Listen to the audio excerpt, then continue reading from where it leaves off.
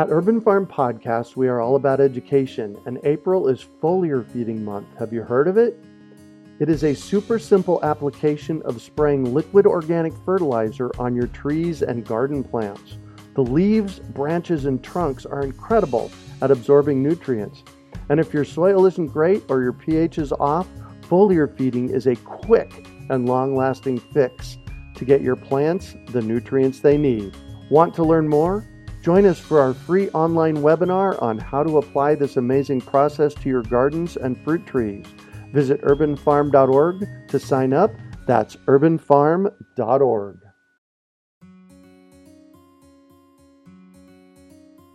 Greetings, urban farmers, gardeners, and healthy food visionaries. Farmer Greg here, and welcome to the 415th episode of the Urban Farm Podcast, where every day we work together to educate and inspire you to become part of your food revolution. Did you know the best seeds for your garden don't come from the nursery? In fact, the seeds that will create the most robust and delicious fruits and vegetables come directly from your garden. This is because they are uniquely adapted to your growing conditions, better than anything you can buy from a fancy catalog or website. Through the magic of seed saving, it is quite possible to have the garden of your dreams. The best part is, saving your own seeds is surprisingly easy and fun. With a bit of instruction, anyone can become a seed-saving superstar. Let us teach you how in our free seed-saving webinar.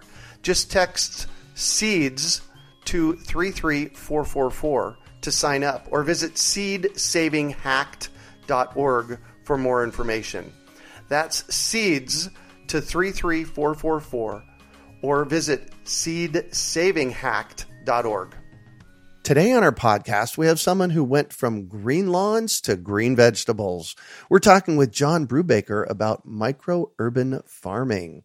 John has been working on golf courses for over 35 years, since the age of 16. He planted thousands of trees and, just for fun, would typically have an organic vegetable garden on the golf course for the enjoyment of the customers and staff.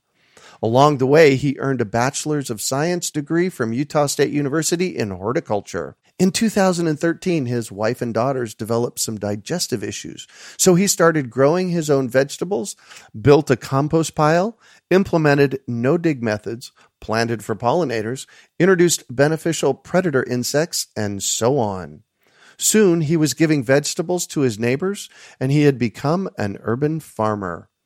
In 2018, he named his micro farm Straw Hat, rented a booth at a farmer's market, and started selling organic produce. The success was beyond his expectations, incredibly rewarding, and now he is planning on retiring from the golf course and going into urban farming. Welcome to the show today, John. Are you ready to rock? I certainly am. Thanks for having me. Excellent. So I shared a bit about you. Can you fill in the blanks for us and share more about the path you took to get where you're at today? Yeah, I think I can. The timeline on all of this stuff is kind of blurry because I didn't actually set out to become an urban farmer. I just wanted to grow more food so the family, my wife and I and our daughters could have, fresh produce that was pesticide free. Mm-hmm. And I quickly found out that the adrenaline rush of growing the vegetables as the organic process started working with the composts and minimized input and things was, it was quite a rush. Yeah. And so I just sort of started to expand it. And as the fire got fueled more and more, I started very small and with 20 beds, 25 foot by 30 inches. Wow. And yeah, well, and I was in a good situation because it was relatively, there weren't the financial pressures that a lot of people start urban farming with.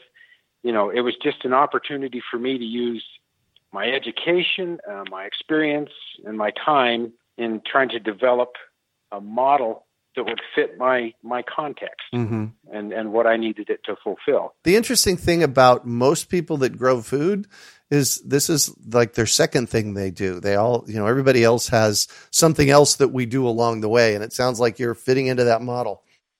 Yeah. I was really surprised at the farmer's market, just how many people are interested in having fresh local vegetables. Mm-hmm. It was really staggering.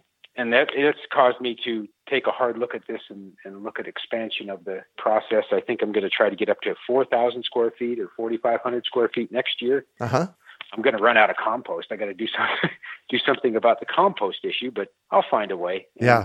You want to minimize the inputs, I think. And that's everybody talks about the sustainability of it, I think, and the regenerative, and those two words kind of get put back and forth, and some say regenerative is the word, sustainable is not enough. And geez, I like to look at them as kind of a both kind of a thing. Oh, yes. Because regenerative kind of, to me, refers to the soil and the planet. And sustainability, I mean, we live in a capitalist, for good or for bad, we live in a capitalist society. And so at very least, it's got to be financially sustainable. Oh, yes. In permaculture, definitely financially sustainable is a piece of the pie. If it's not, and in nature, financially sustainable is it putting enough fruit off?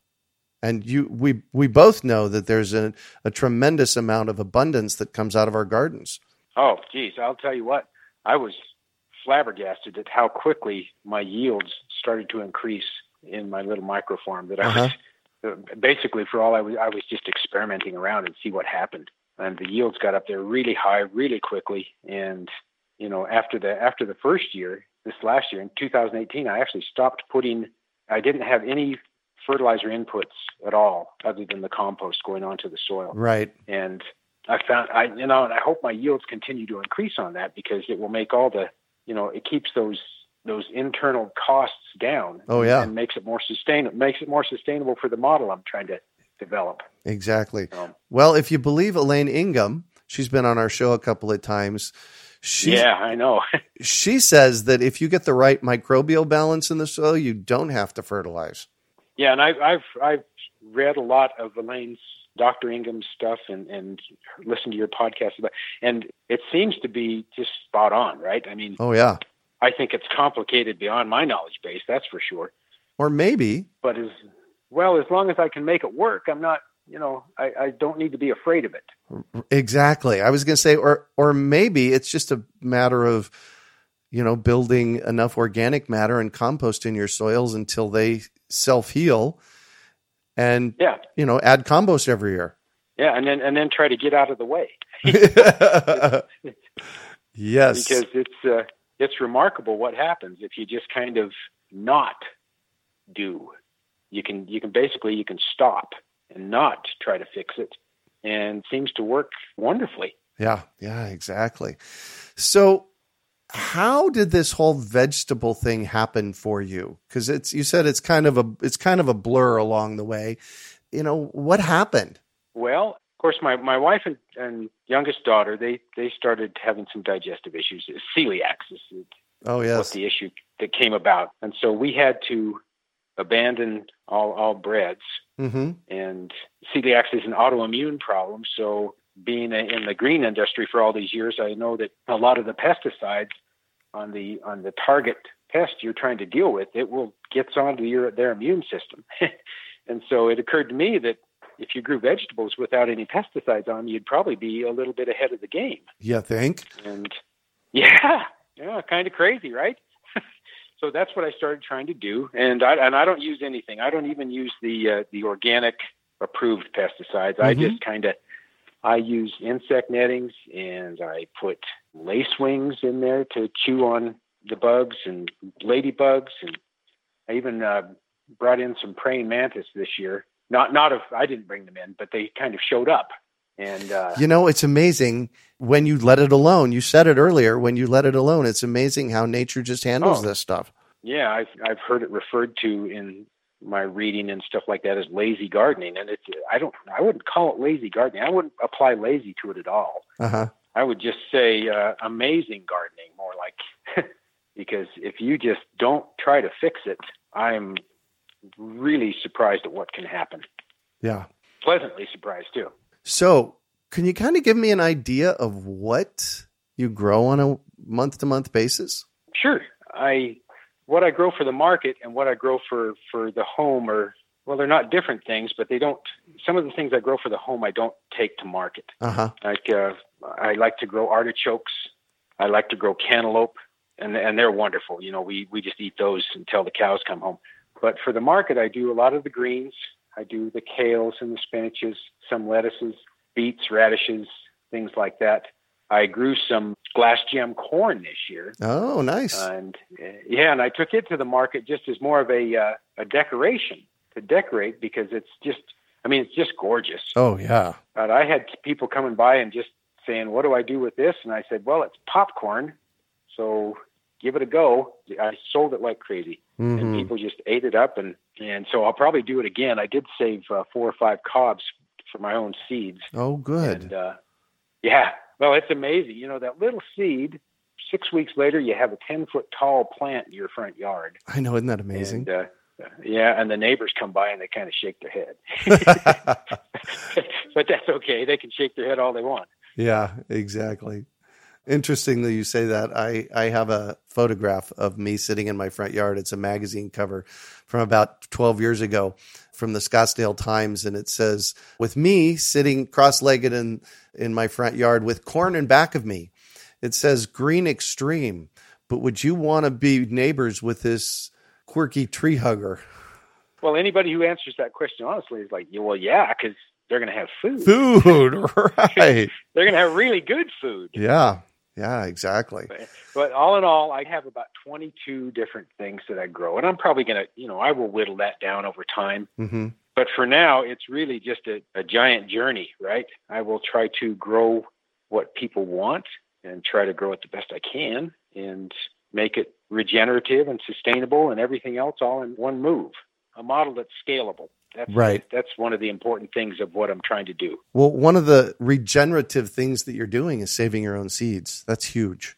Yeah. Well, I've listened to you and Bill McDornan. Oh, yes. Talk about it on a monthly basis or every other month. Yep. Whatever it is. And, once a month. Yeah. I mean, it's a wonderful way to, get things that are growing well in your area, your microclimate. And, it seems to make a big difference. It absolutely makes a big difference. You bet. Yeah, I think you mentioned one time talking about a parsley that you have. Oh, yes. That you've been growing in your place for years, and now it's basically a weed in my yard. Yeah. Well, it's a wonderful weed to have, I suppose. Oh, yes. It's kind of a superfood weed. Right. Once you plant open pollinated seeds, you let them go to seed, they just replant themselves year after year. And I have basil and parsley and cowpeas and nasturtiums and lettuce and garlic and onions that all just come back. And there's many more things out there too, but it just comes back year after year after year. And I've saved the onion seeds. I've saved Hale's Best Jumbo Cantaloupe seeds, tomatoes. And, that's an area where I'm going to expand what I'm trying to do for sure, because if they grow well in my yard, then they grow well in my yard, and that's what I need. Yeah. So you've been selling at a farmer's market. Have you thought about selling to chefs? Well, I don't think that I've entertained that at this point, mostly because I want to scale this the right way. I don't want this to overtake my life, and I can easily see how it could. Right? You could get doing this 60, 70 hours a week and never get done if you just jumped in with both feet. And I've heard so many people say that they did this much, they did an acre and a half, they did 2 acres, and they found that they were working 80 hours a week just to try to keep up on it. Yeah. And I'm just, I want to go the other way. I want to sneak up on it. I like that. And see where it goes, so that I can pick the stop point. Right. And I can say, okay, that's enough. Yeah. I don't need to go any further. So when I was at college, I went back to college late in life from 99 to 06. And from about 99 to 04, I raised food in my front and backyards. And I went to the market every week. And then all the leftovers would go to a friend of mine that owned a restaurant. And what I found in doing that process was that chefs were a bit easier than farmers markets, because I could just grow what I grew and then I'd take it to them. And it was kind of all one fell swoop. So, I did both of them, both the market and the chefs, but I kind of defaulted to the chefs later on. Mm-hmm. Oh, and that could easily be the case for me, right? There's a number of avenues of this process that I haven't explored yet. Mm-hmm. Chefs are one of them. The seed saving is just getting going. There's a whole big pie of things that you can do to try to make this work. And I've just taken a couple of bites, I think, in my own mind. That's the fun part of this. There's so much to explore. And I mean, like, what do you want to do? Right. There's medicinal herbs, there's culinary herbs, there's vegetables, there's, hey, you want to make kale chips? There's, it goes on and on and on. Yeah. And you can go just about anywhere you want to go with it. And your health is at the center of it on the back end, right? I mean, big time. And the people that you're delivering the food to, their health is on the back end of that. I think it's important to that commercial agriculture that, boy, we really need to take a look at that and say, okay, maybe that's not quite right.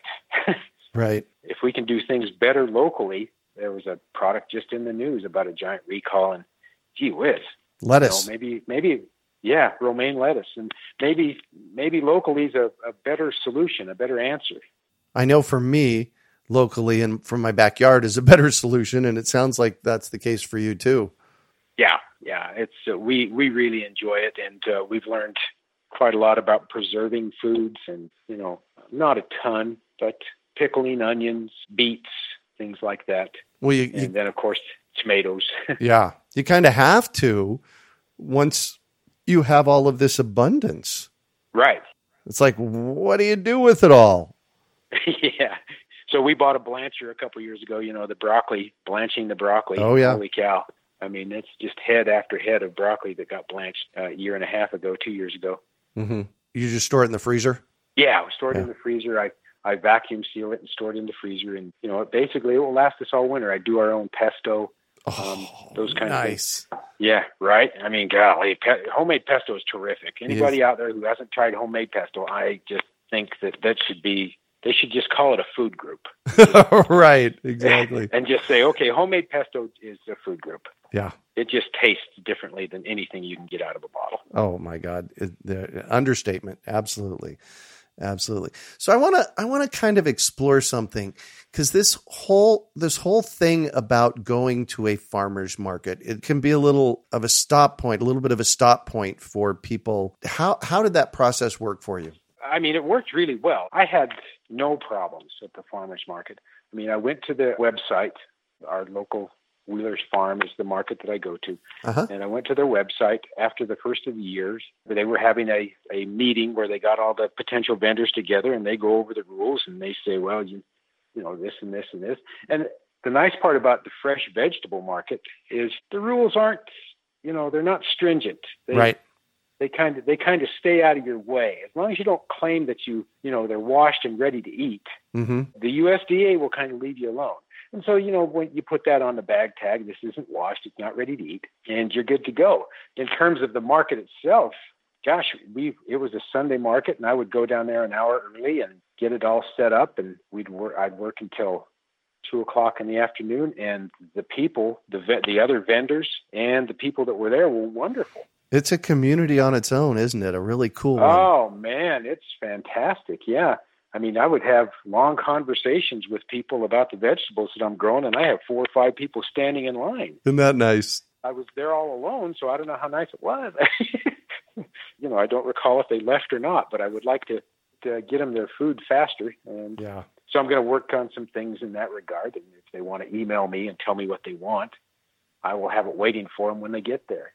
Because, everybody's time is valuable these days. Yeah. So you try to respect it as much as you can. Absolutely. And that, what you just said, wow, that would be a really cool way to connect with customers. You have a list for the next week uh-huh. and have people pre-order stuff and have it available and waiting for them at the market. Yeah, just have an emailer and just, tell them, send them out a fresh sheet of what you have and let them pick. Yep. And have it available for them when they get there. And that way, they're in and out in just a couple of minutes. Uh-huh. And, I know that we all stand in line at the grocery store, and that's hard enough. If you go to the farmer's market, usually you're on a tight schedule because you do have to go. And so you want to get them in and out as fast as possible. Mm-hmm. Convenience. And they're paying a premium price. You pay more at farmer's market than you do at the grocery store. Right. I personally think you get a whole lot better product. You still do pay more, and people do have a little bit of heartache about that sometimes. Well, and it's fresher and it's more nutritious. Oh, yeah. And your farmer, and just go for it. That's what I say. Just go for it. Yeah, right. Yeah. I'm going to continue doing that. What a good experience it was. And I have people that refer to me as their go-to farmer. Nice. That's kind of a reward that I didn't really see coming in this process, is when somebody says something like that to you, and you just kind of go, well, crap. Now I have responsibility. Yeah, but not responsibility like a problem. No, not a problem. Responsibility to make sure that I get them the best products that I can. Yeah, and that's a really good thing.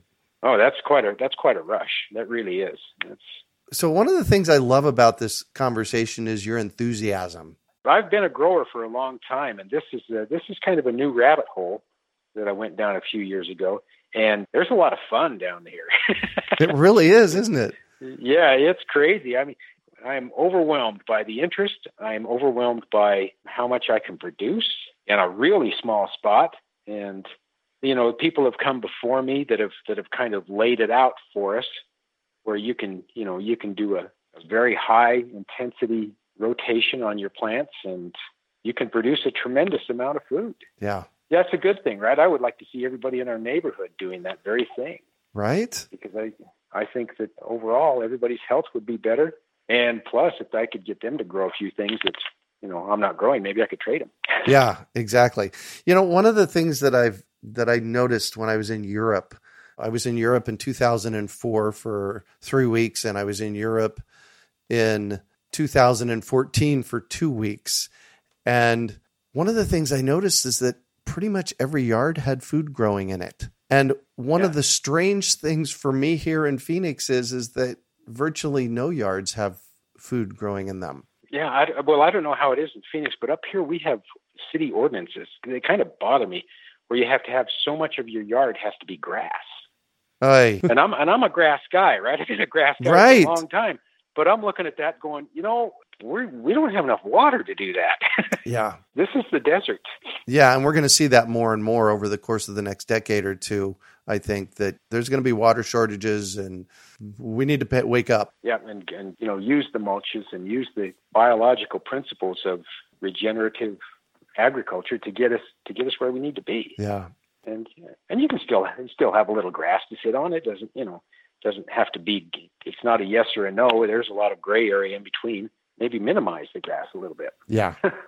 Well, and I'm a big proponent of don't plant something unless you can eat it or it supports your edibles. And as you said, in your composting, the grass is part of that process. Yeah.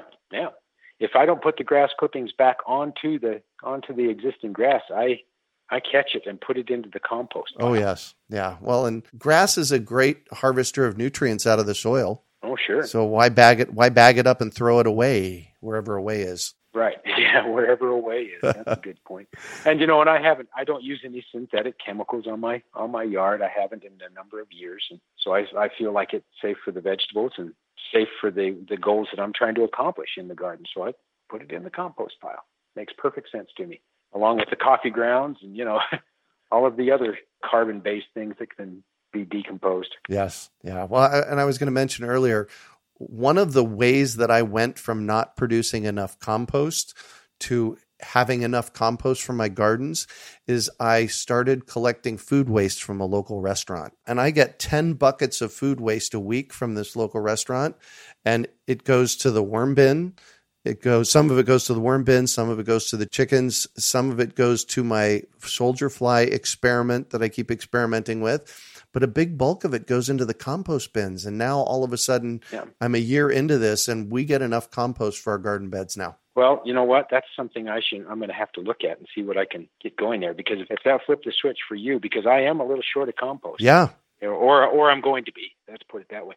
And rather than have it hauled in from somewhere, I'd just as soon make it on site. Produce as much as I can, right? Yeah, much as I can right here on site. It's the circle thing.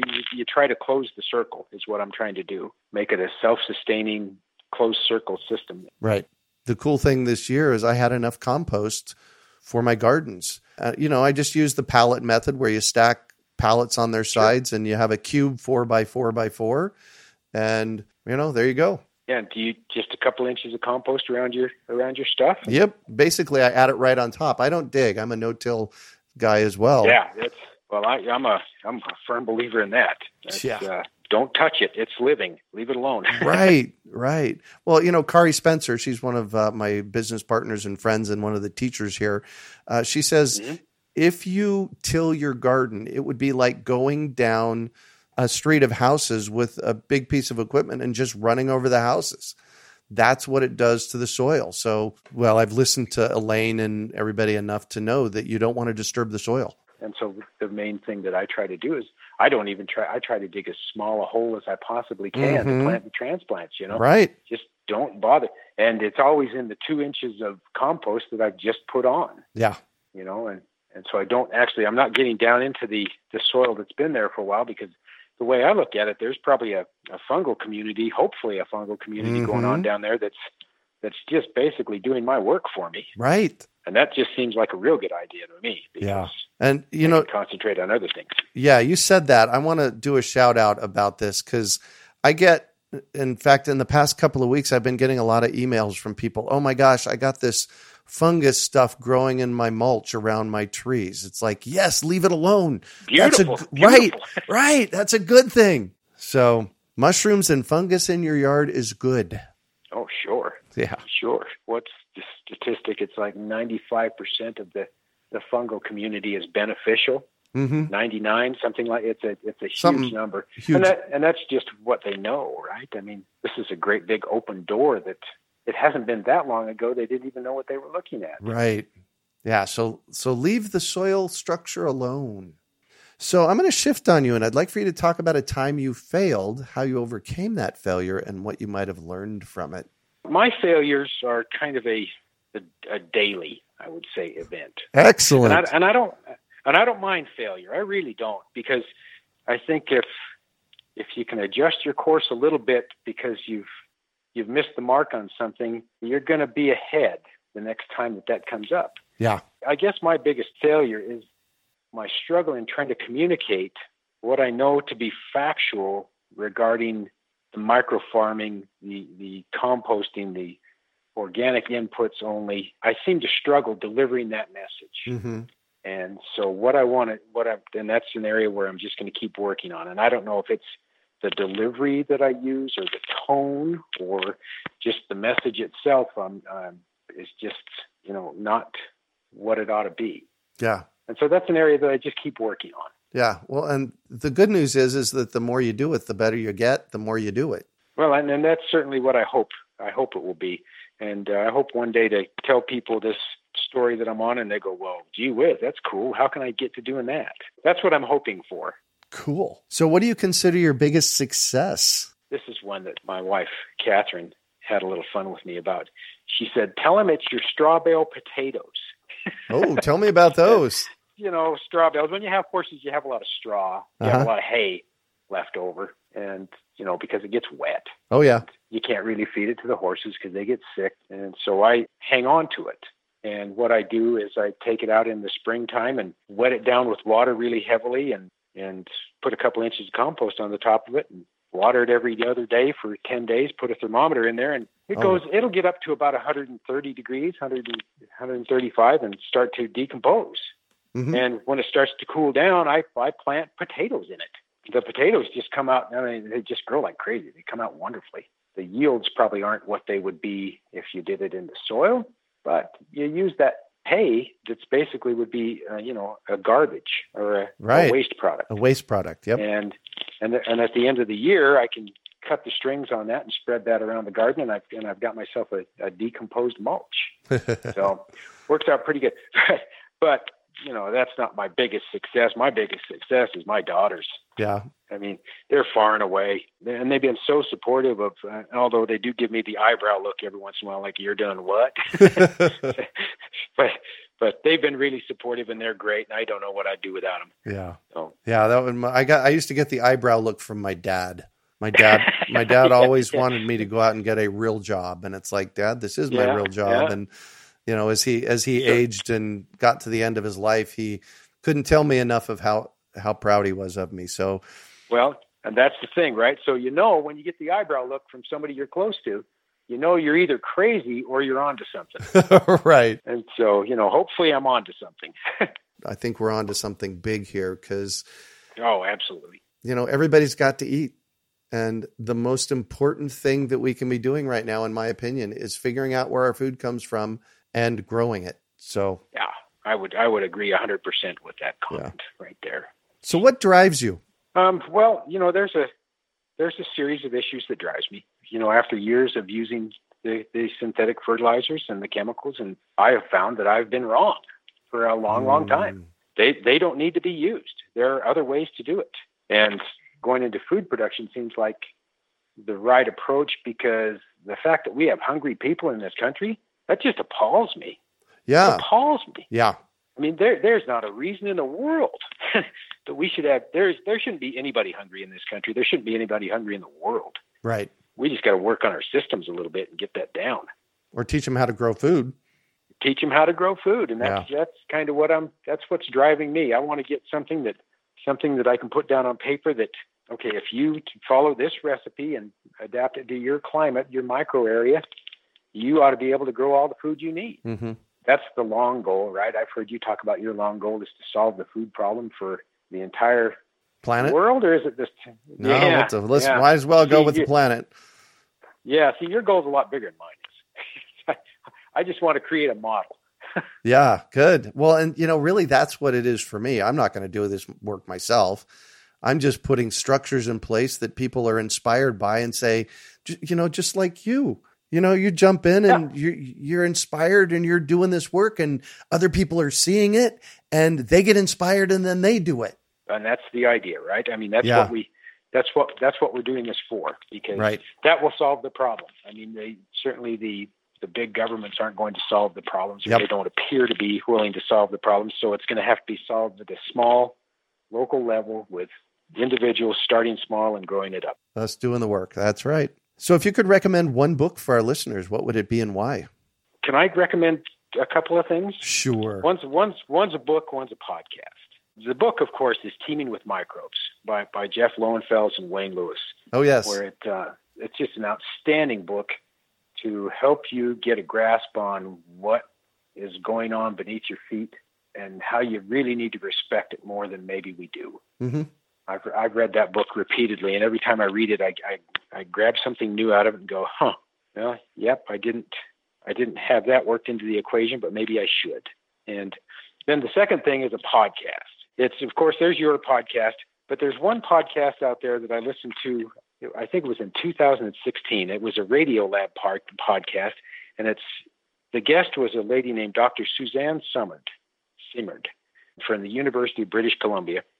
And the podcast is called From Tree to Shining Tree. And it's a podcast that I recommend to everybody because it describes the forest floor and what's going on in the forest floor and how important that is to every breath of air that we take. Oh, yes. And, if anybody has 30 minutes of time where they're not doing a whole lot and they just want to put their microphones in or their earplugs in and listen to a podcast, that is one that potentially that's a game changer for people. Yeah. If they would just listen to that one and go, well, I didn't realize that.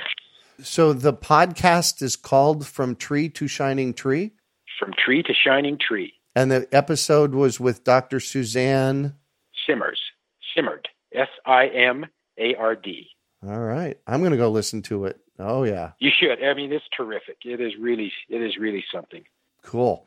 And what one final piece of advice do you have for our listeners? If you want to get into something like this, if you see something that bothers you or you think you want to be a part of, just go ahead and do it. Mm-hmm. I mean, start small. Start small. Don't quit your day job, as they say, right away. Get your feet wet, see what it's like, and kind of build it.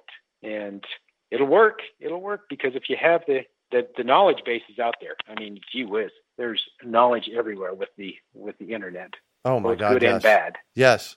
And so you got to, even with all of this information out there, you've got to kind of sort through it and apply what you can to your climate, your situation. Because, you could, in my situation, growing vegetables, I can drive a mile from my house and the microclimate is entirely different. Right. And so what you always have to do is you have to think about what you're doing, but don't be afraid to go ahead and think. Right. It won't hurt a bit. Yeah. Yeah. Excellent. Well, thank you so much for joining us on the show today, John. That's my pleasure. Thanks for having me. I appreciate it a lot. Absolutely. Loved the conversation today. So how can our listeners get a hold of you? Well, I have a website and an Instagram and a Facebook page, and they're all, and an email, and they're all the same. The email is strawhaturbanfarm@gmail.com, and Facebook is Straw Hat Urban Farm, Instagram Straw Hat Urban Farm, and the website is also strawhaturbanfarm.com. And Beautiful. Just drop me. Yeah, I got them all. It's such a long name that nobody bothered with it. Yeah, exactly. So, just drop me a line. Let me know what you think and any improvements that anybody's got in mind for me. Boy, I would sure love to hear them. Yeah. Because this is a great adventure and I'm having a blast. Nice. You can also find show notes from today's podcast at urbanfarm.org/straw hat. We are your urban farming resource. You can find our podcasts on iTunes, Google Play, Stitcher, iHeartRadio, and every place that podcasts are found. Also visit urbanfarm.org to find articles, webinars, courses, and more. Well, that's it for today. Thanks for joining us on the Urban Farm Podcast.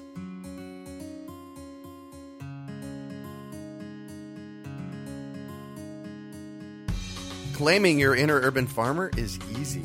Grow food, share it, and name your farm. Then let the world know you're an urban farmer while supporting our podcast. Pick up your Urban Farmer bling, hats, and t-shirts at imanurbanfarmer.com. We hope you enjoyed today's episode of the Urban Farm Podcast. Remember to listen for tips, advice, and resources to help you on your journey with urban farming. You can find us on the web at urbanfarm.org or send us an email to podcast@urbanfarm.org. In the words of Vincent van Gogh, great things are done by a series of small things brought together. Be encouraged that with each lesson learned and skill developed, you are one step closer in the direction of your dreams. One of the first things that many of us learn when we start to garden is how to water and fertilize the soil. But there is an exception to this rule, and it's called foliar feeding. You should foliar feed or water the leaves of your plant with liquid fertilizer when you want certain nutrients to be absorbed better. Not only are the leaves great at uptaking liquid fertilizer, if your soil isn't very good or your pH is off, foliar feeding can help your veggies and fruit trees quickly get the nutrients they need to thrive. If you're ready to start foliar feeding for maximum growth, yields, and quality, head on over to urbanfarm.org/feed the leaves to see our selection of foliar feeding products.